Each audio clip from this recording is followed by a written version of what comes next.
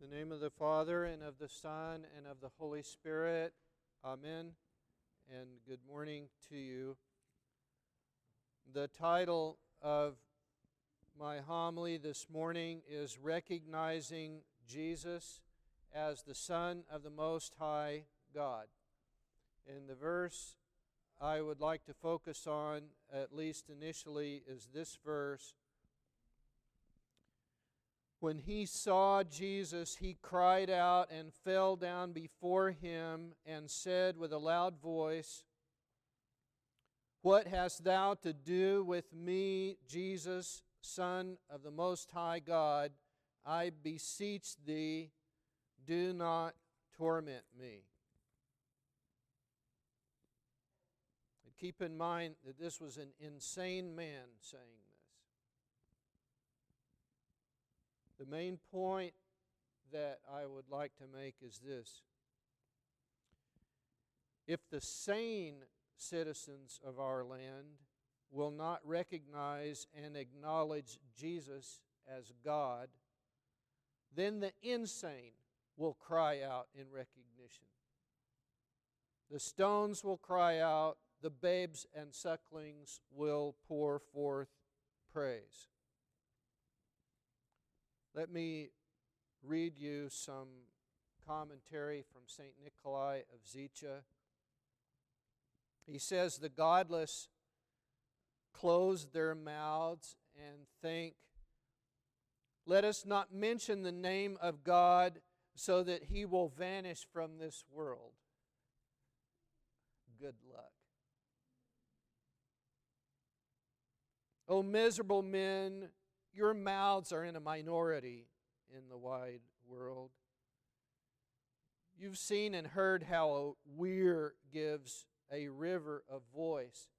Now, a weir, if you don't know what it is, it's kind of like a small dam. It's kind of like a beaver dam, only men built it. And it doesn't let out the floodwaters with gates, but the water just pours over the top of the weir. Without a weir, the river would be inaudible and dumb, but the weir has opened its throat and every droplet has received a tongue. Your weir, he says, will do the same thing. It will open the throat of the voiceless and teach the dumb to speak. If your lips stop confessing the name of the Lord, you will be filled with fear at hearing the irrational and dumb confessing it. Just like they were filled with fear that the insane man was confessing the name of Jesus Christ, and they wouldn't. If all men blot out the name of God among themselves, it will be written in the rainbow across the sky, with fire on every grain of sand. And then sand will be men, and men will be sand.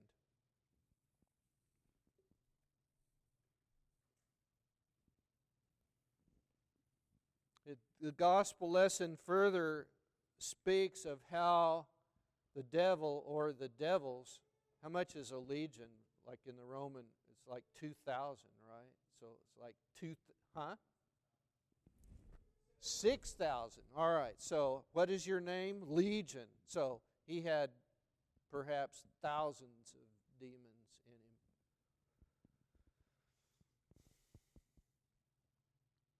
But it speaks of the devil entering him and tormenting him. St. Nikolai says this, "The devil is the body's destroyer, a thorn in the flesh," as the Apostle Paul said. "Through the body, as if on a staircase, he crawls into the soul." Through the body, as if on a staircase, he moves into the soul and seizes on a man's heart and mind until he has completely devoured them, disfigured them, and emptied them of divine beauty and purity, of understanding and righteousness, of love and faith, of hope in good and desire for good. And then he enshrines himself in the man as if on a throne. He takes all the threads of the man's body and soul into his hand and makes him become to him like an animal on which he rides, a pipe through which he plays, a wild beast through which he devours. The man described in the gospel was like this. There's a hymn in the daily Oktoikos. It's the daily hymns of the 8 tones. And whenever I come across it, I shudder at it, because this hymn says, I have become a plaything of the devil. I don't want to be the plaything of the devil. Do you? It's possible to become the plaything of the devil.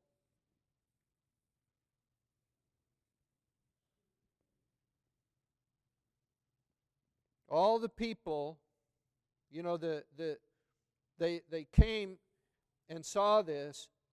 The devils asked if they could go into the swine, not because simply that they didn't want to return to hell. Jesus was going to send them to hell. Please, don't, turn us in before then, put us into the swine.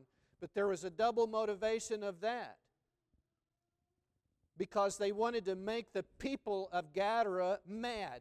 They wanted to anger them. They wanted to destroy their livelihood.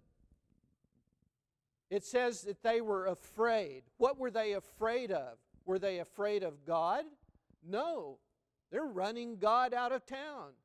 They're afraid of, their fear was fear of loss. Fear of loss of livelihood. Fear of loss of money. Fear of loss of security. Fear of loss. Personal fear of loss. Not, oh, I'm afraid.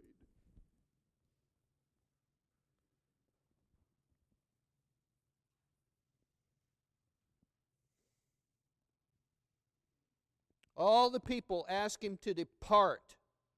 And so he got in the boat and he returned. He didn't say anything. They said, go away. And he didn't say anything. He got in the boat and left. St. Nikolai reminds us of the Roman emperor who once said, I came, I saw, I conquered. We've heard this before, right? He says, Jesus came, he saw, he conquered, and he kept silent. And in keeping silent, he gave his victory a wonderful and eternal character. The Lord Jesus Christ never imposes himself on anyone. Neither should we. He who receives him receives eternal life, and he who drives him away remains in the company of the swine and receives eternal madness and eternal death. And so I believe that we on this day are called to repentance, in that we should consider how we ourselves are like the citizens of the Gadarenes.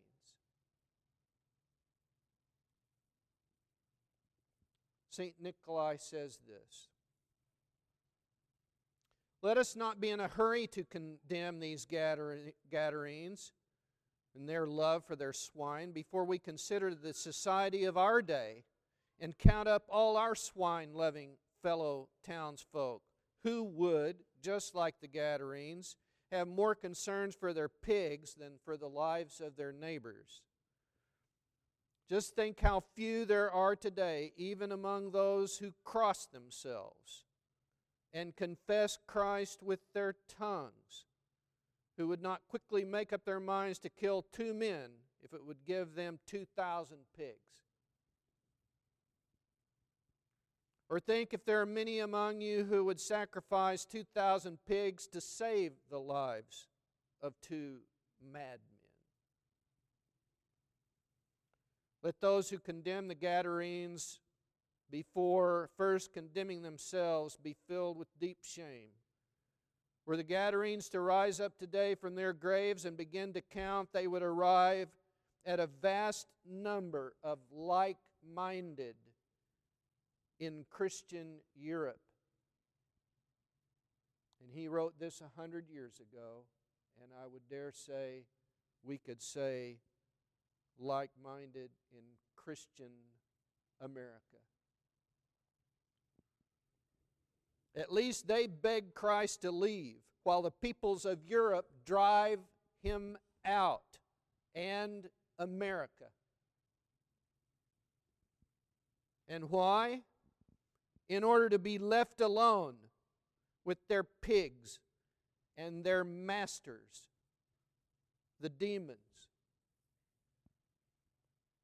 St. Paul reminds us, if I build up again those things which I tore down, then I prove myself a transgressor.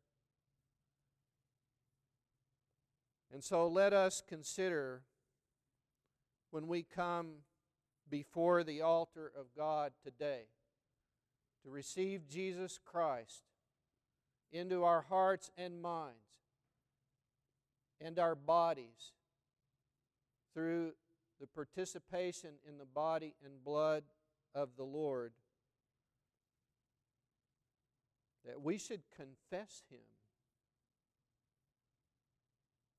I want to remind you today, when you come up, and you know to do this, but sometimes we get a little lazy or presumptive about it. The servant of God, John. This is a confession. This is a confession of faith. This is an alliance. This is a verbal statement. I am the servant of God. So when you come today, when you come forward today, make your confession as you receive Jesus Christ. And let us all be washed in the soul-cleansing blood of the Lamb. Let us pray. Lord Jesus Christ, Son of God, have mercy on us sinners. Cleanse us from all impurity, heal us, and save us. To Thee be glory and praise, together with the Father and the Holy Spirit, now and ever and unto ages of ages. Amen.